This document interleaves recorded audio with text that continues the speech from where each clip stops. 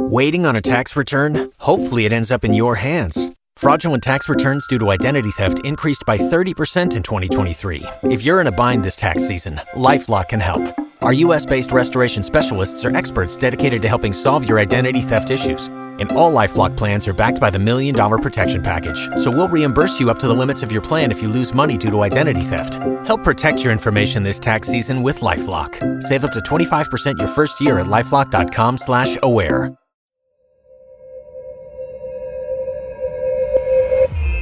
You're listening to a Roddenberry podcast. This episode of Mission Log is sponsored by ExpressVPN. Protect your online privacy today. Use our exclusive link, expressvpn.com/missionlog, and you can get an extra 3 months free. That's expressvpn.com/missionlog. This episode is also brought to you by SimpliSafe. Save 20% on your SimpliSafe security system and get your first month free when you sign up for interactive monitoring service. Just visit simplisafe.com/missionlog to customize your system and start protecting your home and family. That's simplisafe.com/missionlog. Mission Log, a Roddenberry Star Trek podcast, episode 415. Take me out to the Holosuite.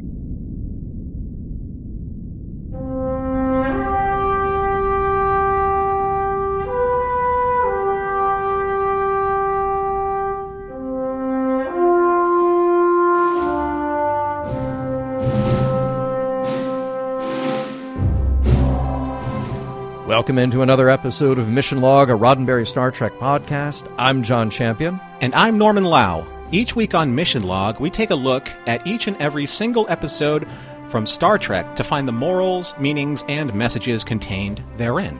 This week, Take Me Out to the Holosuite, the one where Sisko is challenged to a game of baseball by an old Vulcan rival.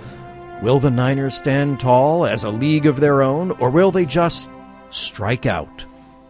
And we'll be back with John and trivia in a moment, but here are a few different ways that you can send us a few signals from the dugout. Mission Log is a conversation about Star Trek, and that's why we want to hear from you. Use Mission Log Pod to give us a like and a share on Facebook and Twitter, then follow and rate us at Apple Podcasts to help others find the show. You can call us on Skype at Mission Log Pod or by dialing 323-522-5641. Send us an email at missionlog@roddenberry.com, and remember, we may use your comments on an upcoming episode of Mission Log. And now... Norm, what are you doing? What's the arm slapping, you're touching your forehead? What are you doing? Well, I'm signaling you. I'm signaling you to start this week's trivia. Okay. Oh, baseball, signals. Okay, got it. Here we go. Trivia for Take Me Out to the Holosuite. This episode was written by Ronald D. Moore, and this is a fun little bit of trivia because Ron gets all the credit, but it's so Ira Stephen Bear's story. Now, he had produced a similarly themed episode for Fame when he was on that show, The Dancers Are the Underdogs in a Baseball Game, and that was, in effect, a tribute to similar stories that had been done before. Ira felt like he was just too close to the story, so he recruited Ron to actually create it, but let's not kid ourselves, Ira's got his fingerprints all over this one. It was directed by Chip Chalmers, and there's a familiar name, but one we haven't seen too terribly much on DS9. He was the first assistant director for a lot of Next Gen, but he ended up directing 4 episodes on that series, and he only has one other DS9 directing credit, and that was with The Magnificent Ferengi that we covered last season. Locations. Let's talk about location shooting because you know that I love it. Here, the DS9 producers really lucked out and got the use of the Page Baseball Stadium at Loyola Marymount University in Playa Vista, California.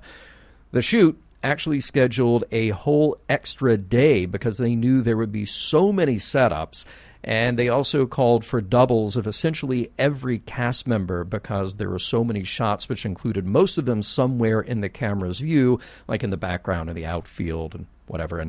And funny also, when you think about how many days they needed, how many setups, how smart it was to not have people in the grandstand for the majority of the game, since that would have been a very expensive shoot for the extras alone. And let's see, in the long history of DS9 location shoots not cooperating, well, the weather cooperated here for once. It was just a nice, cool, pleasant time for all the days they were out there. And it seems like everybody in our regular cast was really up for the challenge. Now, Max Gradenchik, followed by Avery and Sirach, had been very good at playing baseball. In fact, Max himself had played semi-pro while in high school before switching his full dedication to acting.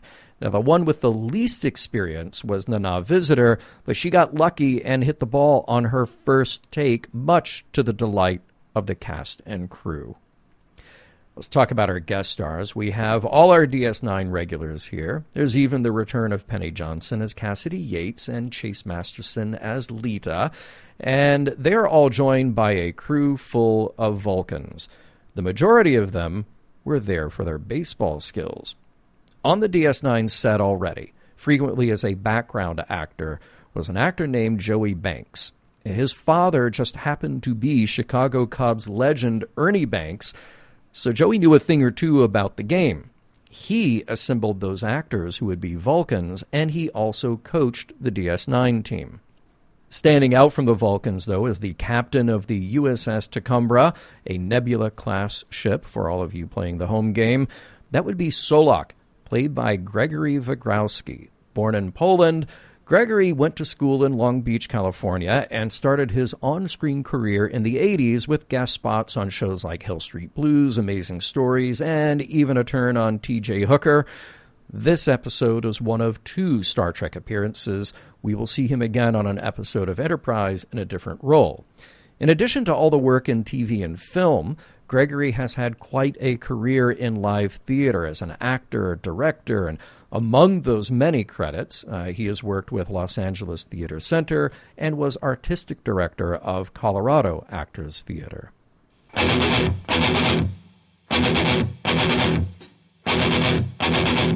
I have an alternate title suggestion too. Hear me out on this one. Go, Durham.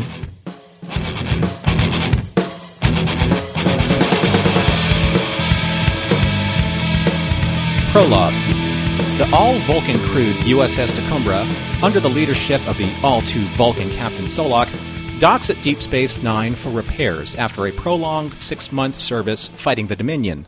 Captain Solak himself pays Captain Sisko a visit in his ready room to discuss the maintenance schedule for supplies and repairs, and can't help but stir up rival tendencies in Captain Sisko.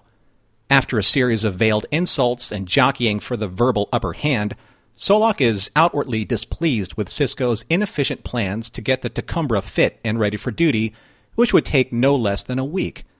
Unable to take the Tacubra to another station for repairs, he cannot help but tempt Captain Sisko to help pass the time with a holodeck program that he knows Sisko can't refuse. After leaving their encounter in the captain's ready room, Sisko announces to all that he's accepted Solak's challenge on his crew's behalf, a challenge of teamwork, courage, and sacrifice. A challenge in the form of a baseball game. Act 1. Upon accepting Sisko's challenge to play the Vulcans in baseball, the crew embarks on their mission with the utmost enthusiasm and venturing into a crash course on learning all of the intricacies of Sisko's most beloved game. They have 2 weeks to prepare for this mission, and there are hundreds of centuries of knowledge that they have to digest in the meantime.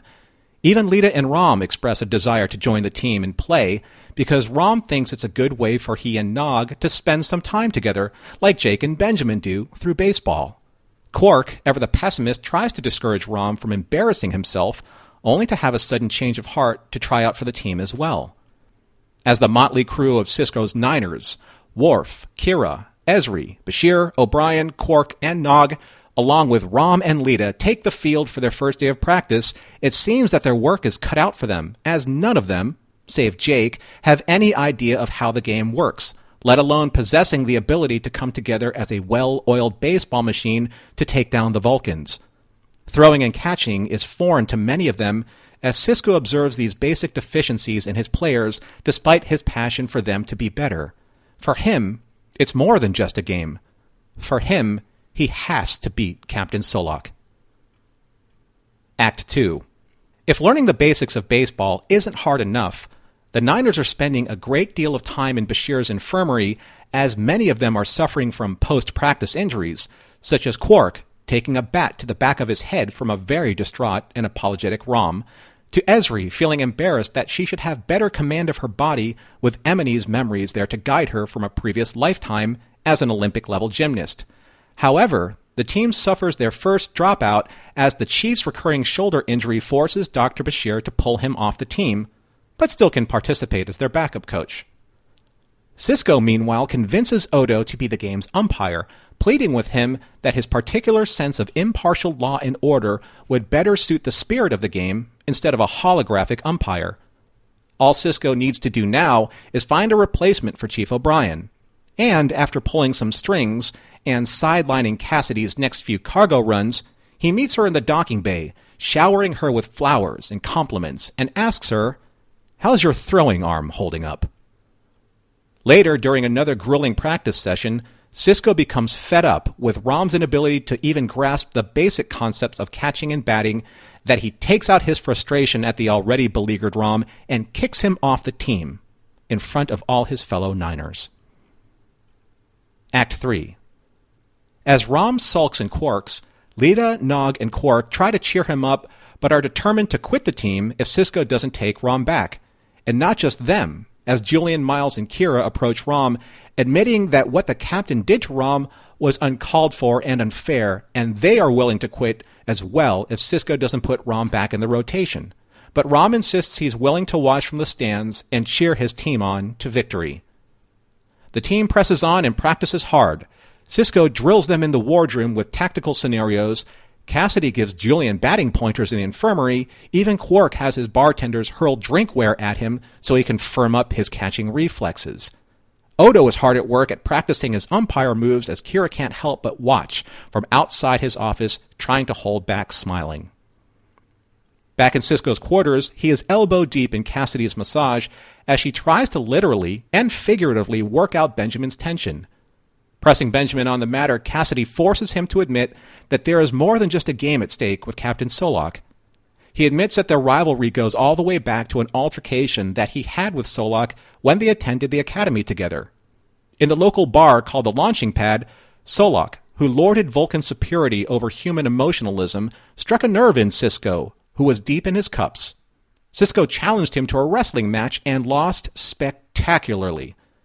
Adding insult to injury, Sisko became the focus on a myriad of papers that Solak authored, citing this very encounter, that humans are far too emotionally driven, and how Vulcan's stoicism and logic will always be superior to that kind of behavior. And now, Sisko is taking it personally because Solak is using Sisko's favorite pastime, his game, as yet another example to prove this self-proclaimed Vulcan superiority. This is why Sisko is pushing his team so hard, and as much as Cassidy wants him to admit this to his crew, he can't rise above this petty rivalry that is all but consuming him and the game he loves. Cut to Cassidy sitting down with the Niners and explaining all of this to them, which rekindles their spirit for the game and gives them a reason to give it their all, not just to beat the Vulcans, but to defend the honor of their coach, their captain, as they all place their hands on each other's, cheering Niners as their rallying cry. Act 4. It's a beautiful day in the Holosuite as the Niners and the Logicians take the field after a stirring salute scored by the Federation anthem. However, from the very start, Sisko is already on the defensive as he requests that Solak remove the holographic spectators because his team has never played in front of a crowd. Soon after Odo dusts off his home plate and declares the teams to play ball, the Vulcans draw first blood as Jake's first pitch is crushed by the Vulcans' batter, setting the tone for the opening salvo. As the Vulcans' first at-bat comes to a close, the Niners have given up 4 runs to the Logicians, and the mood in the Niners' dugout is somber, no matter how hard Sisko tries to bolster their spirits. As the innings continue, the Logicians mount a sizable lead as the Niners helplessly watch their dream of defeating the Vulcans drift further and further out of reach. However, Colonel Kira managed to chop one through the Vulcans' infield defense and secure second base as Worf takes a stand in the batter's box. After a few errant balls amidst the strikes, the Vulcan pitcher faces down Worf at full count, and, after taking a moment to pause and ready himself for the final pitch, the Vulcan strikes Worf out, enraging Sisko, causing him to challenge Odo's call. In the heat of the moment, Sisko thrusts a finger into Odo's chest, and Odo, being the thorough rule stickler that Sisko begged him to be, ejects Sisko from the game, citing chapter and verse of the rulebook, specifically about touching the umpire, a rule to which he tells Sisko to look up, sitting in the stands. Act 5. As a furious Coach Sisko leaves the dugout, Julian reminds Miles that he is now the coach, and O'Brien rallies the team for one last inning. The Vulcans continue to press their already sizable lead as one of their runners strides across home plate. Or does he? Odo, looking as impartial as possible, does hint to Nog that there is something amiss. From the dugout, the chief screams at Nog that the Vulcan runner didn't touch home plate. In a fit of confusion, Nog runs to the logician's dugout to tap everyone out as the Vulcan runner sprints past him, only to be thrown out by Nog to Jake at the plate, as the Niners and Rom erupt in a raucous cheer, which catches Sisko's eye.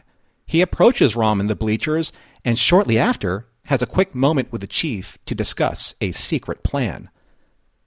As Jake gets ready for his at-bat, O'Brien pulls him aside and signals to Odo that they have a substitution. It's Nog, who's suited up and ready to play ball. Sisko even has the crowd resummoned to cheer him on as the announcer blares his name across the sound system. After a series of mishaps, Nog is clearly out of his depth, but the chief signals him to bunt. And in a moment of chaos and confusion, the Vulcan pitcher accidentally hits Rom's bat, forcing the bunt, which allows Nog to score. The Niners win! Well, they win the moral victory, to be sure. Shouldering Rom and parading him around the field as the hero of the day, Captain Solak protests via touching Odo's shoulder, which, as regulations demand, has Solak ejected from the game.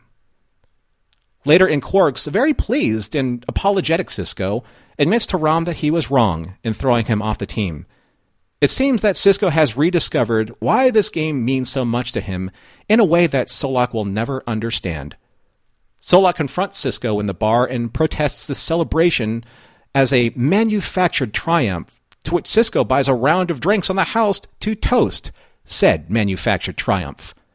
And as the Niners jeer Solak straight out of the bar, Kira presents Sisko with a brand new baseball, one signed by all the Niners, and a perfect reminder of how they all came together to overcome the odds as a team. The end.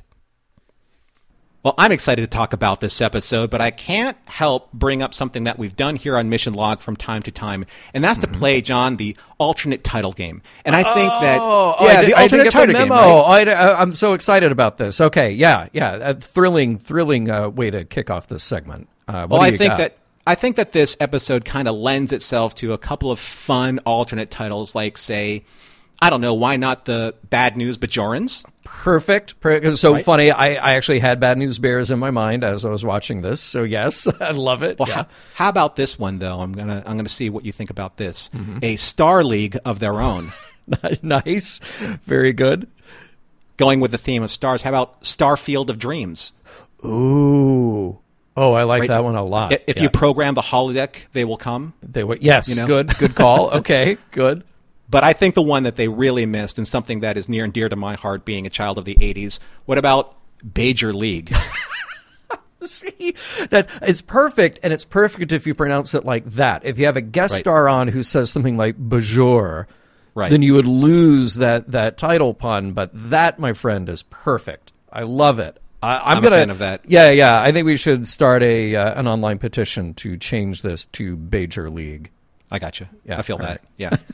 So right off the bat, no pun intended, though recognized, I just have to say, hello, Solak. He garners the hello. Huh?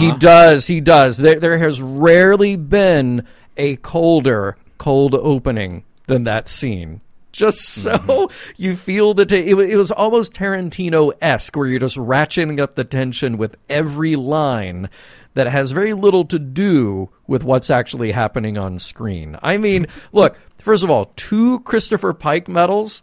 That the setup is gold in this episode. Love it. Yeah. And I like how Avery is very economical in his acting style. And he just colors that scene perfectly because even more so than Kai Wen, that Solak is someone he just doesn't want to deal with ever. Looking down at the pad, like not making eye contact at the end of that scene. That just, perfect. Yeah. Mm-hmm. And look, and I know, and our listeners know that we have to call out some favorite lines here. Let's just do it right up front. We will destroy them, and death to the opposition. Again, Worf gets the one-liners, and they're so good. Yeah. So good. Perfect. And I will admit that I am just as confused by the rules of baseball as everyone else on DS9. It would take me 2 weeks at least to wrap my head around that. So I appreciate the montage of them trying to get it right. I'm still confused. And please, nobody try to explain it to me because I'm past it. All you need to know, John, is Fancy Dan. That's all you need to know. That is all I will remember from this. Yes, yeah. I will take that away from this. Mm-hmm. So speaking of Bashir and the Fancy Dan reference, okay, so I get that they have to create a hero out of Rom at the end of this episode, but there is no conceivable way that a genetically modified superhuman like Bashir is, we all saw him like just willingly do bullseye on the darts board, will ever not hit a baseball. Ever. That's very true. It really is. I mean, unless somehow, for all of his genetically modified advantages and perfection, there's just something about holding a baseball bat that isn't quite right. Which then they open themselves up to the possibility here of somebody on that team saying, "I'm laughing at the superiority," but we never got it, unfortunately. Yeah. Now, there is something a little bit gruesome, I think, about the idea of practicing until you're in pain and then using that quick medical fix just to get back out there, like pushing themselves to the edge. And look, and I know we do this anyway in real life in pro sports and some amateur sports too, but it's even weirder when you see Dr. Bashir can just sort of wave the magic healing wand and like, oh yeah, we got to stitch up some muscles here and pain there and fix that. Okay, get back out there. It's like how about don't play to the point of pain? They're amateurs. I guess that begs the question, though, that if he can do all that, then what is the deal with the Chief's shoulder? Why isn't that a thing? Why hasn't that been repaired yet? Well, right. But, I mean, clearly he keeps going on the rafting trips in the Holosuite, and he just keeps hurting himself more and more. But, yeah, it just seems like that would be a thing that over time would and could get better. But, yeah, I don't get it. They have pills that can rebuild kidneys. Rebuild a kidney, come on. Exactly. That was 100 years ago. Yeah. And now, interesting choice here, the practice jerseys. I thought very strange that everyone has a different color combination. And did you notice that some of the name tags are on the left and some are on the right? There wasn't I guess their personalities coming out in the design. I don't really know. Yeah, I don't know. Excited to see the replicator can make gum, and that's pretty cool because, of course, it can. And custom flavors. I love that idea, too. But scotch, I don't know that I would necessarily chew gum that tasted like scotch. And again, why isn't Chief O'Brien programming it to taste like Redbreast or Jameson or anything Irish? Irish? Yeah. Mm-hmm. Well, at least it wasn't, blueberry... a blueberry surprise, so, like a la Willy Wonka. Right. We haven't perfected that yet. Yeah, still. I'll tell you what, my favorite scene in this episode, and I know it's such a small scene, but it made me smile so wide. It's when Odo was doing his moves, like, practicing his outs and safes and, his thumb.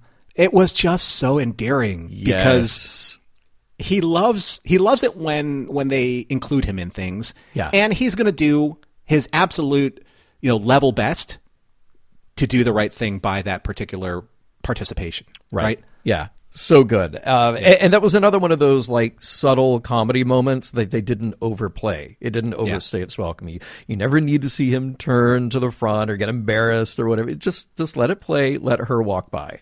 It was nice, yeah. Exactly. I do like the introduction here of the idea of the off-campus bar at Starfleet, the launching pad. We've had some good bars in Star Trek history, and I wish that we could see this one. So just going to throw it out there. Maybe Star Trek Online, maybe somebody can do a schematic of it. I like the idea. Wish we had seen it. So I really liked the scene where Sisko is kind of cathartically admitting to Cassidy, his background, his past rivalry with Solak, and he starts thumping his chest with a baseball bat, like, this is my game, my game. Yeah. It was real. It was a very real moment. Yes, that was good stuff. Oh, gosh. And so what a great cut. I want you to promise me. You won't tell anybody. Cut to Cassidy Yates. He told me to promise. Right. So you'll put this under your hats. I mean, great little moment there. And speaking of hats, I love those oversized hats to fit on those Ferengi heads.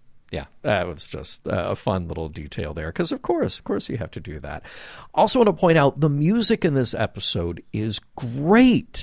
A real change of pace from what we normally get, thematically appropriate. And I love the anthem before the game, the Federation anthem. So cool.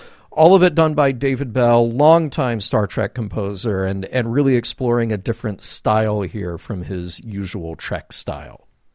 So something that the listeners may not know, one of my favorite movies of all time, me growing up close to Cleveland, Major League from 1989, 10 years prior to this episode, is one of my favorite movies. And there's a sequence at the end of this episode where Rom bunts the ball because everyone thinks that he may actually swing and hit something decent. He bunts the ball, allowing Nog to run home. Yeah. That's exactly how the Indians won their pennant playoff position in Major League.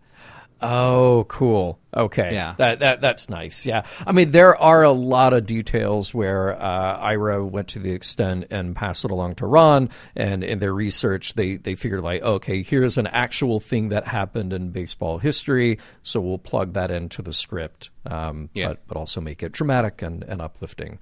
And I just have to say, the Worf Sisko Odo argument is awesome. It is awesome. Some of those like reverse the call. What were you doing? Regenerating? That was awesome. Every time I watched that sequence, I cracked up. I laughed out loud. It's obvious that the number 13 is associated with the unlucky number 13. It's just a tradition, right? So, of course, who is to wear that number on their jersey but Rom? Of course, and perfectly so. And we have to give a shout-out to magic number 47. That was on Cassidy's uniform. That was her number. And while we're talking about uniforms and details, love the uniforms for the Logicians. I love the Idic. I love the Vulcan script on those. So nice. Yeah, and I really like at the end when they give him the baseball, when they give Captain Sisko the baseball, because they have the signatures on it, but if you look really closely, as he twirls the ball, you'll see like a hand-drawn version of the Starfleet Delta on the baseball. Yes, in that same blue ink. And that prop, where is that? That's what I want to know.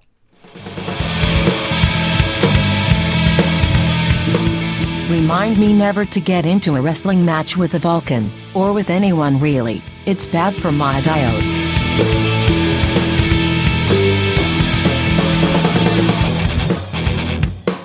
We will get right back to Take Me Out of the Holosuite in a moment, but first a word from our sponsor this week, ExpressVPN. So here, John, here's a question for you, and here's a question for the audience.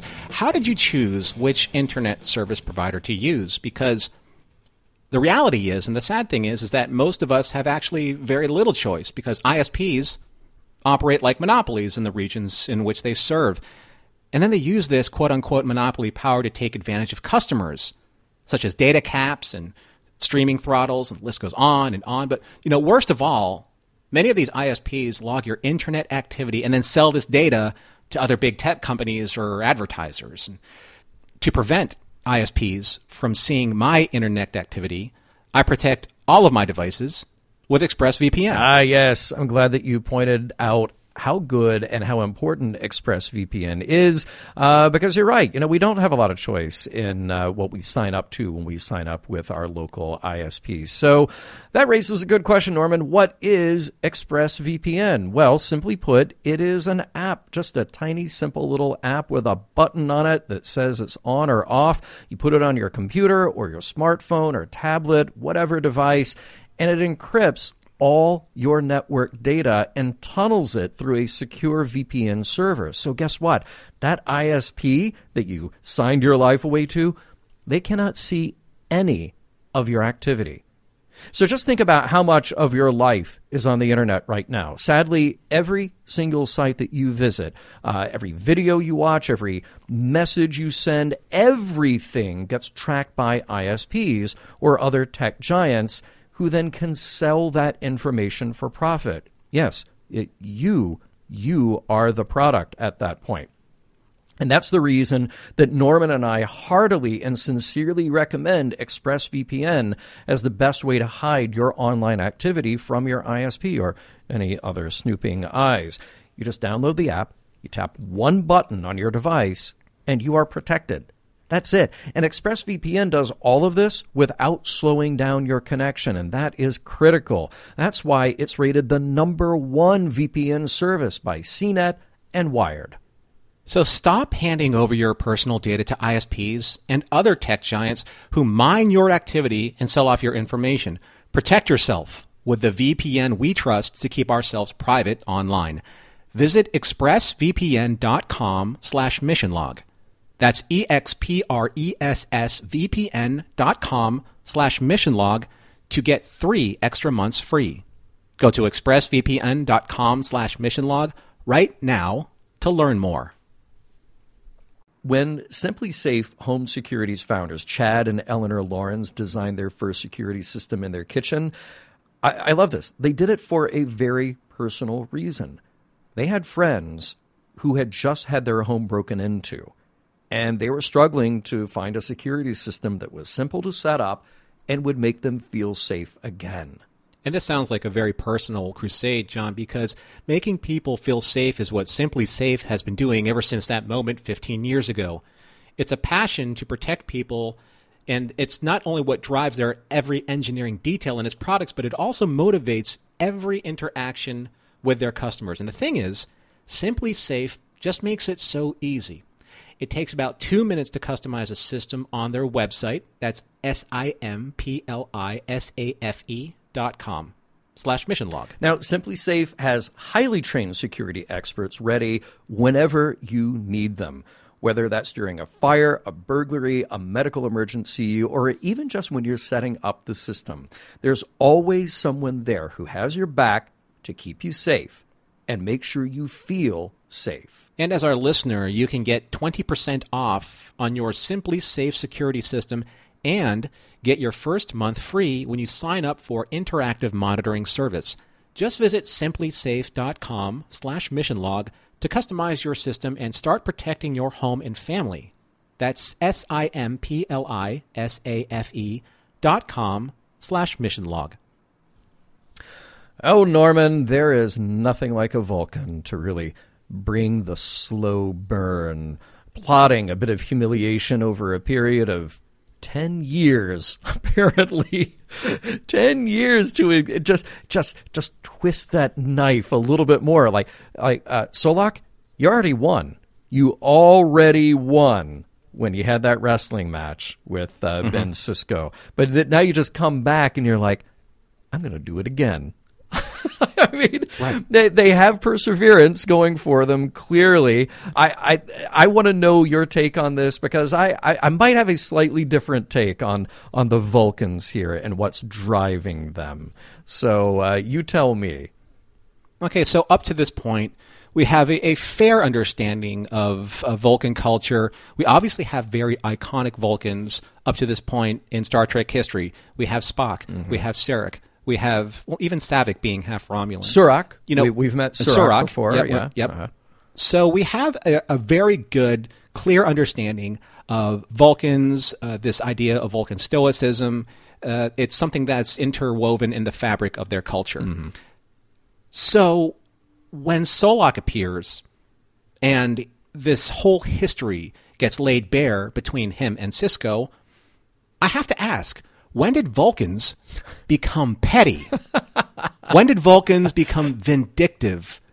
And a 10-year vendetta on outlining this entire experience that he had, starting with the altercation with Sisko, is a very long time for, I don't know, a grudge, which is wholly a human construct. Yeah. And again, and a grudge that he already won. Like, he already has the upper hand here.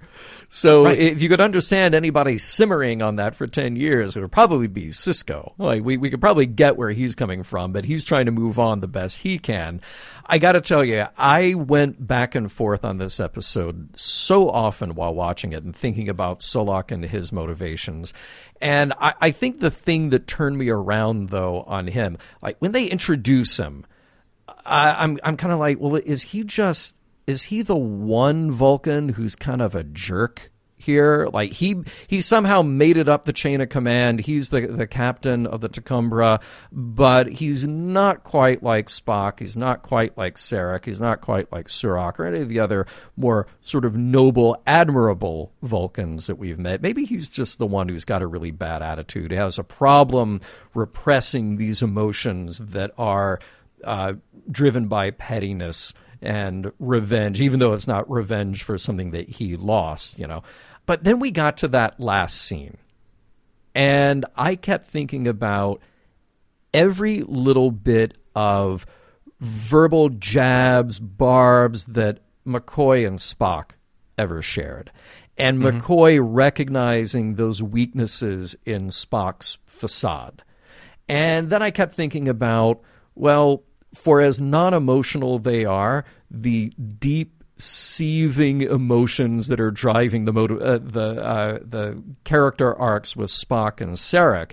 And these are two guys who will logic themselves into or out of any position they have already decided they want to take. So which is a very human thing.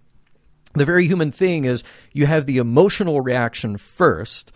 Humans just maybe wear it a little better on their sleeve.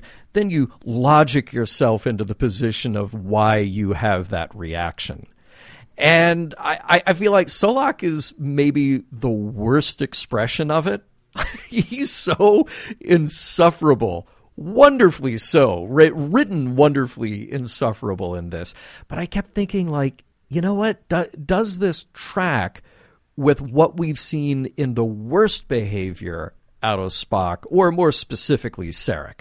Because Sarek could just like lay you to waste with logic that you go like, it's logical, but you're also a jerk. But I don't see Sarek saying, like, writing paper after paper, like, say, if Kirk never went, to rescue Spock and to bring his Katra to Mount Seleia. Yeah. I don't see Sarek as, laying this plan of embarrassing Kirk every single, encounter that they have, like, later on. That's a whole other Star Trek series. Like, that's the novel exactly. I want to read. That's like a mirror universe version of that story. Yeah.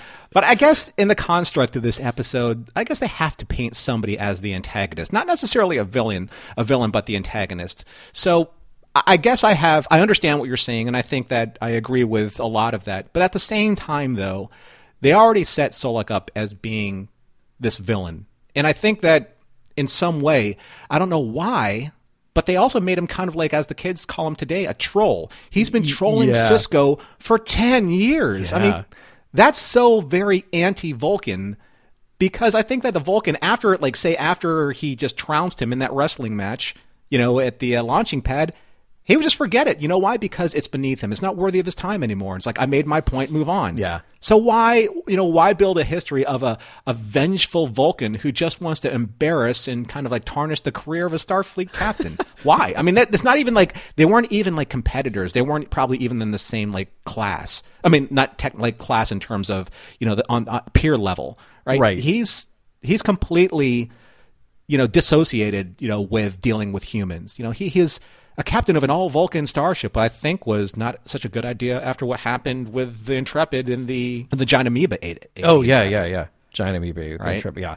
Well, but see, I feel like it's one of those things where in Star Trek we present the Vulcan ideal. You know, what do they want basically their presentation to be, particularly to humans. Like, they're very concerned about how they look to humans and maintaining that logical upper hand. But we know there's one thing. Every Vulcan has that one thing that they can't quite shake. And with Spock, as we got to Star Trek the Motion Picture, it's friendship.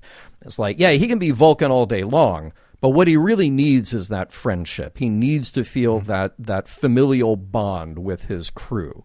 And Sarek's he's got a couple of things. Like, he can be logical and Vulcan all day long, but he does have a deep love for Amanda, and he's got some serious parenting issues when it comes to the three Sarek Amanda charges, if not always their biological children, that he definitely has some strained relationship with. So maybe with Solak, his one thing is that he is a vengeful jerk.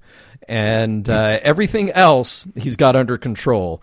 But if you were to go to Vulcan therapy, the therapist would be like, okay, you're doing great. If you went to Kolinar with Solak, he's got everything else down, and they're like, okay, we will pass you with Kolinar. We'll give you, your Kolinar trophy, but you got to let this thing with Sisko go.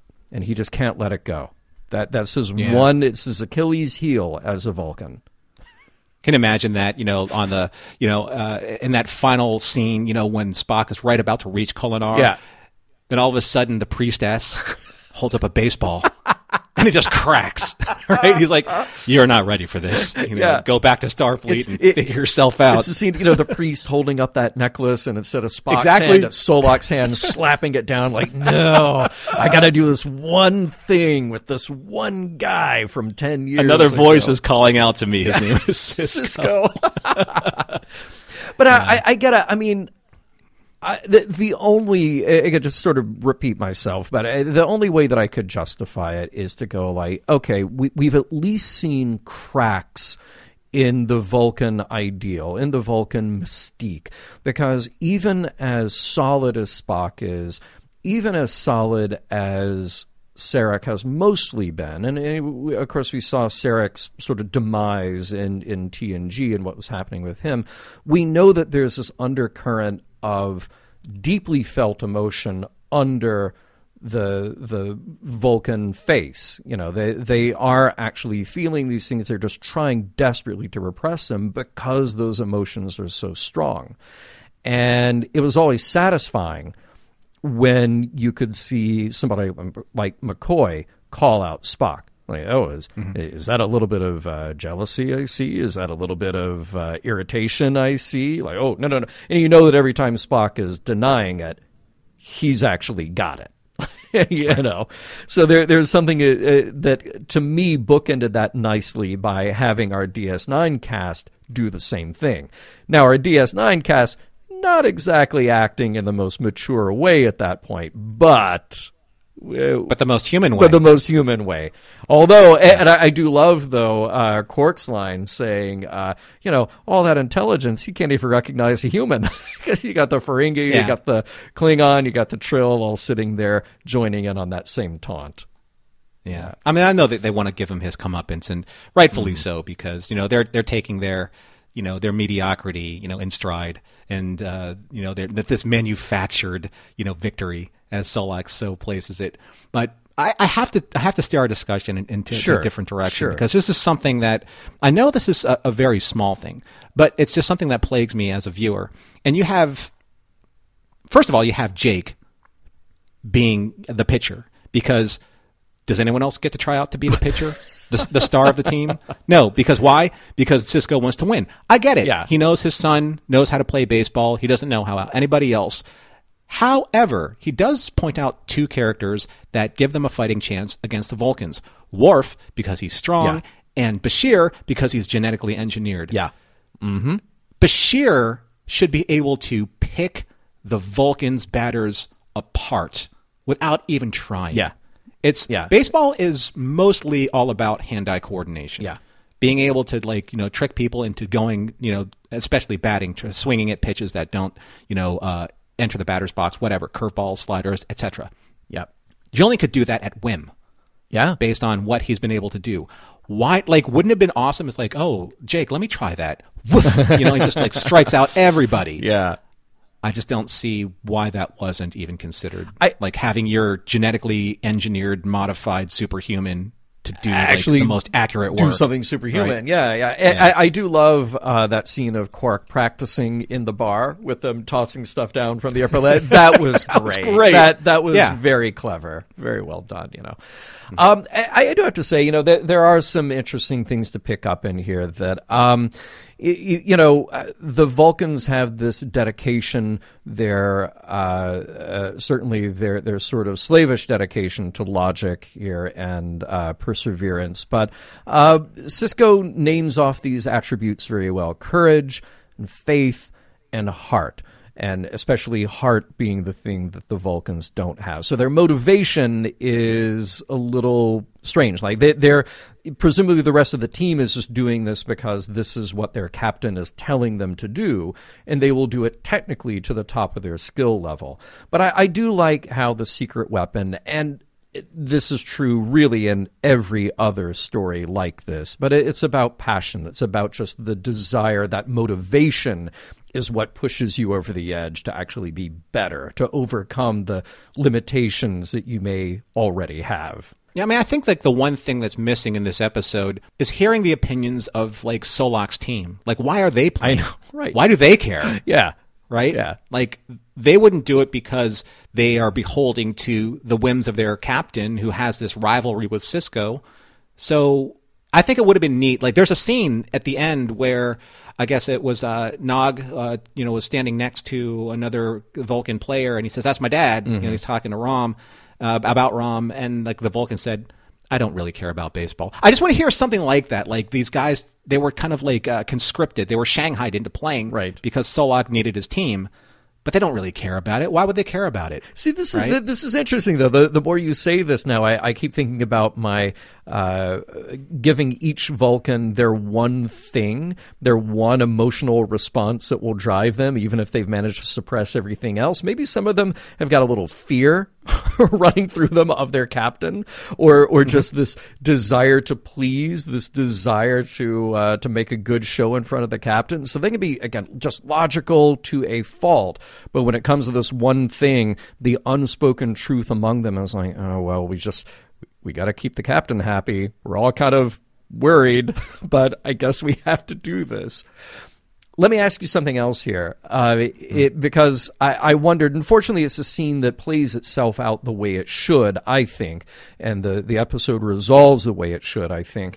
But there was this moment here where I wondered about the fine line between recognizing one's actual limitations and pushing through to overcome them. Because I wondered, like, is Sisko's tough love approach as a coach okay at a certain point? Now, he has to change his attitude at a certain point, which is fine. Everybody has some growth. Everybody has an arc in this. But when he chastises Rom, it is uncomfortable.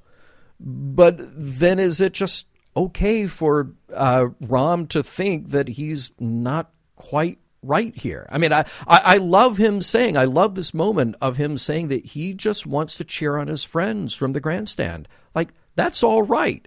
And yes, it's touching that his friends would say, no, we're here with you. We're all going to quit if you can't play. Well, maybe he just doesn't make the cut because he's not that good on the team. Now, of course, again, the episode has to resolve itself a different way. But is it all right for the others to recognize at some point, like, yeah, well, he's just not as good. So we'll just continue on.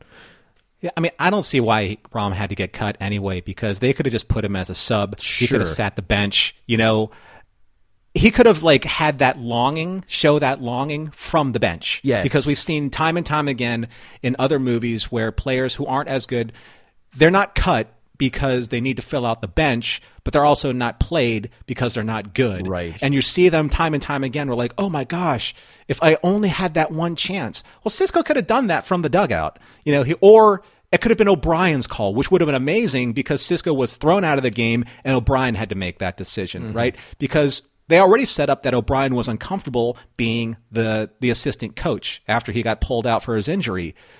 So that would have been O'Brien's call, and that would have been awesome. Yeah, right? There you go.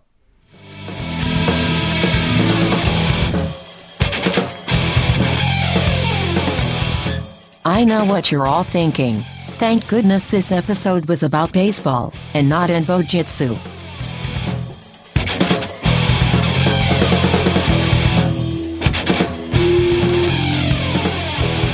Well, John, it's bottom of the ninth, and we are here at the final segment. Will we strike out, or will we home run grand slam this thing? So, actually, let me dial that back. Okay.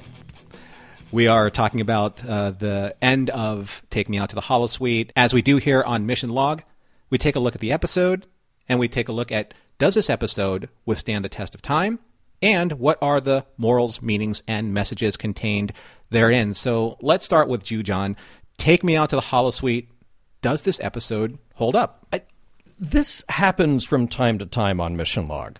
Okay, where I'll watch an episode, I'll have a pretty strong reaction to it. Then my reaction will change a little bit the more I watch it, because I think my anticipation of certain scenes or the details I'm paying attention to will change a little bit. But then I kind of narrow down my thoughts. Then we get into a conversation. And the conversation can actually change my perception of the episode as I'm going along.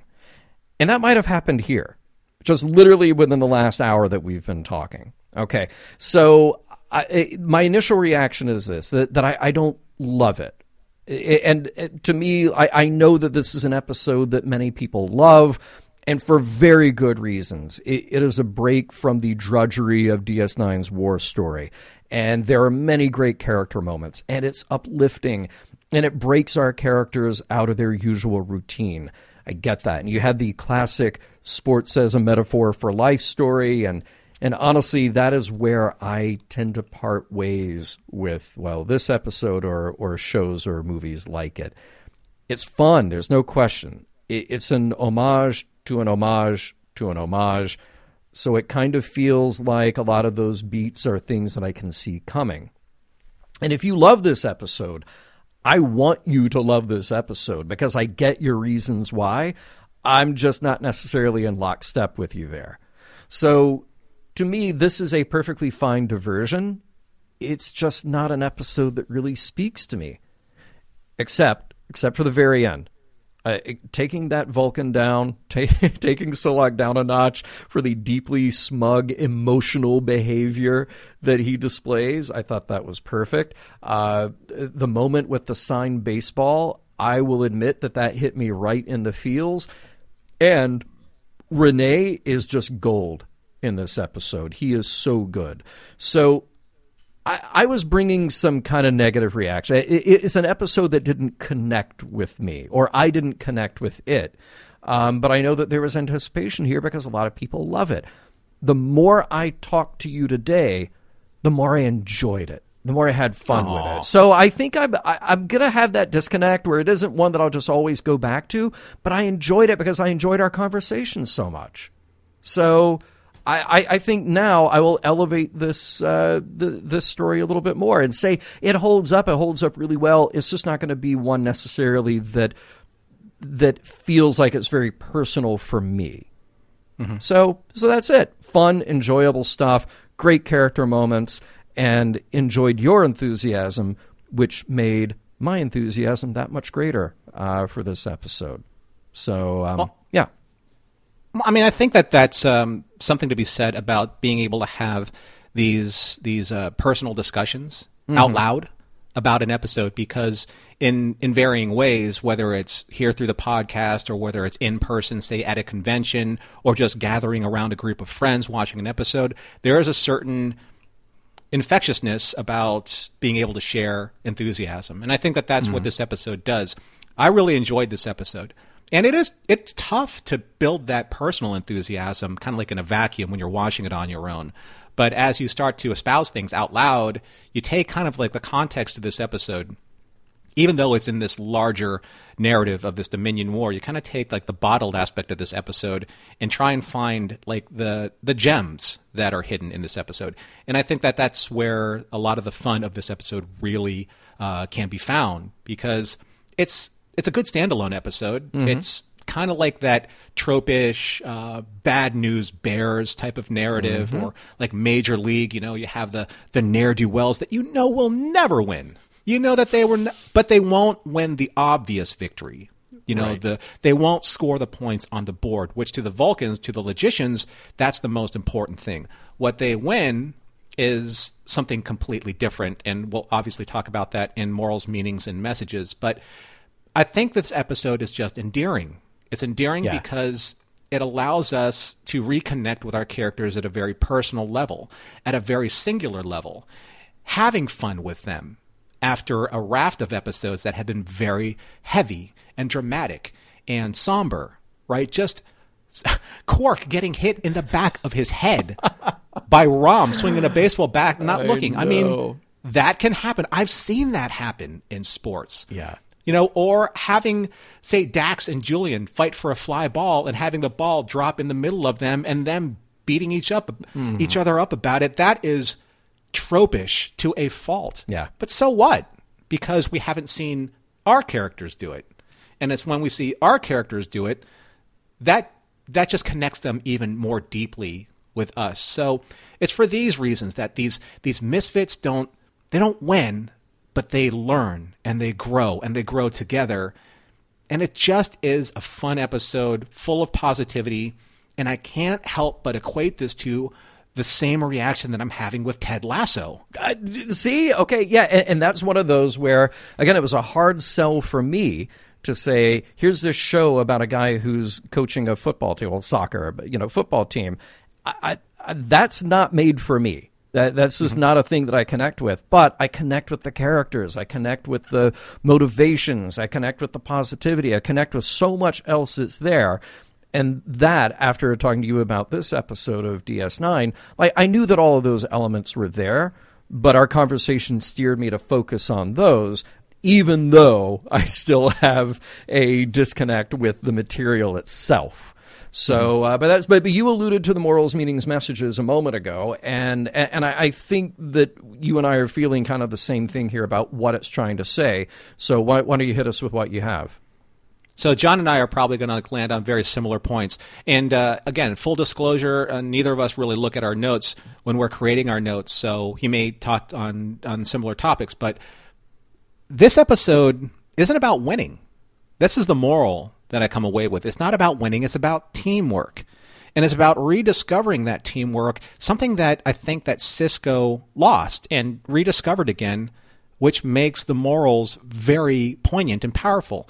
As that old cliche goes, teamwork makes the dream work, right? That's it's very apropos to this episode. I need to strike that out of my notes now. No, talk about it again. Talk about it again. That's hilarious, and we wrote the same thing. Go ahead. But that means that particular notion kind of like is the cream that rose to the top of this episode, because it's about these individuals. Like, they're great at their jobs. Right? As Starfleet officers, or tangentially so, they know how to come together to get that particular job done. Then you throw them into what they call kind of like this management program for interacting between your coworkers. How do they all come together? How do they put aside their differences? How do they make it work? And at the leadership level, how does Sisko make this work?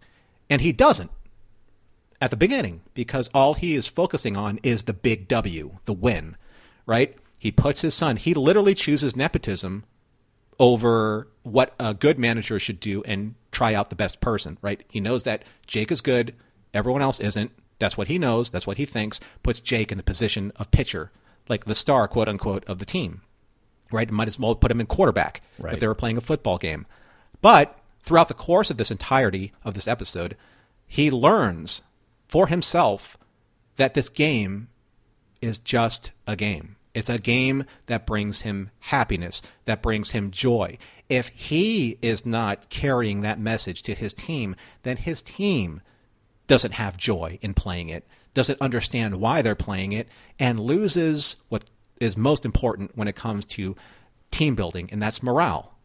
And morale is something that is so very important, not just in bringing this Niners team together, but what happens to them outside of the Holosuite when they are faced in the most dire circumstances, because they have to rely on each other. They have to continue that esprit de corps in order for them to function further on in the Dominion War, because we're still in this war. So having the back of your teammates through thick and thin, accepting their weaknesses as well as their strengths, because in the end, that is what this episode is talking about team-based healing and support. It's a very powerful concept, and I think that's one that can easily be overlooked because this episode is so loosely based on just the competitive aspect of it rather than the team-building aspect of it. But what did you think of it? Yeah. It's funny, as you're saying that, I'm thinking that there is something that is so, like, obvious and cheesy about this idea of, teamwork makes the dream work, but there's something critical in there that when people are working together for a long time, you do have to reset and refresh and get to know each other on a personal, emotional, and fun level that then remotivates you to actually go do the job again. So it's nice to see our group get a break like that. And yeah, it's that whole thing about teamwork, everybody has their place. Everybody has their way to contribute. And even those players so obviously here who you feel like might not be as strong as others, they still have value there. And that is a very Star Trek thing to see, that everybody has a place and everybody has an opportunity. And you kind of have to love everyone coming together for this game and everybody playing to their strengths and then finding strengths that they didn't know necessarily that they had. I think another takeaway here is that Vulcans are sometimes utterly insufferable, but I've been, saying that since TOS sometimes. So there is something great here about celebrating the victories, even when you lose, because the definition of that victory might be something else. It might be personal. It might be some other goal that you've set that is worth celebrating. So I love to see the joy on all of their faces at the end by banding together after this challenge. So in that, it's not necessarily about how you win or lose. It is about how you play the game. So that is all well said and well done. And look, I feel like I can only leave us with the words of somebody else very famous when he said about baseball. We're talking about this difference in the team and in the individual. And somebody once said, a man stands alone at a plate. And this is the time for what? For individual achievement. There he stands alone. But in the field, what? Part of a team. Teamwork. Looks, throws, catches, hustles. Part of one big team. Bats himself the livelong day. Babe Ruth, Ty Cobb, and so on. If his team don't field, what is he? You follow me? No one. Sunny day. Stands are full of fans. What does he have to say? I'm going out there for myself, but I get nowhere unless the team wins. Mission Log is produced by Roddenberry Entertainment, executive producer Rod Roddenberry. Our website and your opportunity to comment and connect with us is missionlogpodcast.com. If you would like to support Mission Log directly, you can do so at patreon.com/missionlog. And for more Star Trek news and discussion, be sure to visit trekmovie.com. Apologies to Robert De Niro. On the next Mission Log, Chrysalis.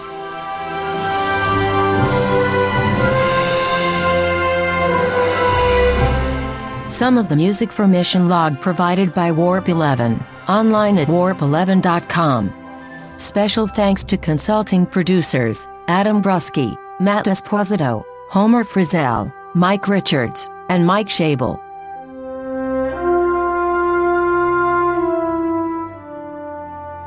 After that bit of untouchable wisdom, all I can say is, here endeth the lesson.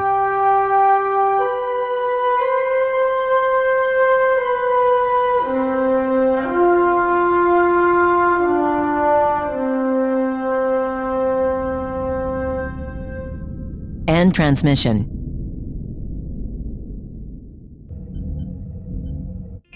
This is a Roddenberry podcast. For more great podcasts, visit podcast.roddenberry.com.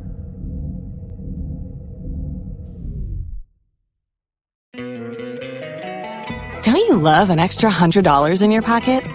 Have a TurboTax expert file your taxes for you by March 31st to get $100 back instantly. Because no matter what moves you made last year, TurboTax makes them count. That means getting $100 back and 100% accurate taxes, only from Intuit TurboTax. Must file by 3/31. Credit only applicable to federal filing fees with TurboTax full service. Offer can be modified or terminated at any time.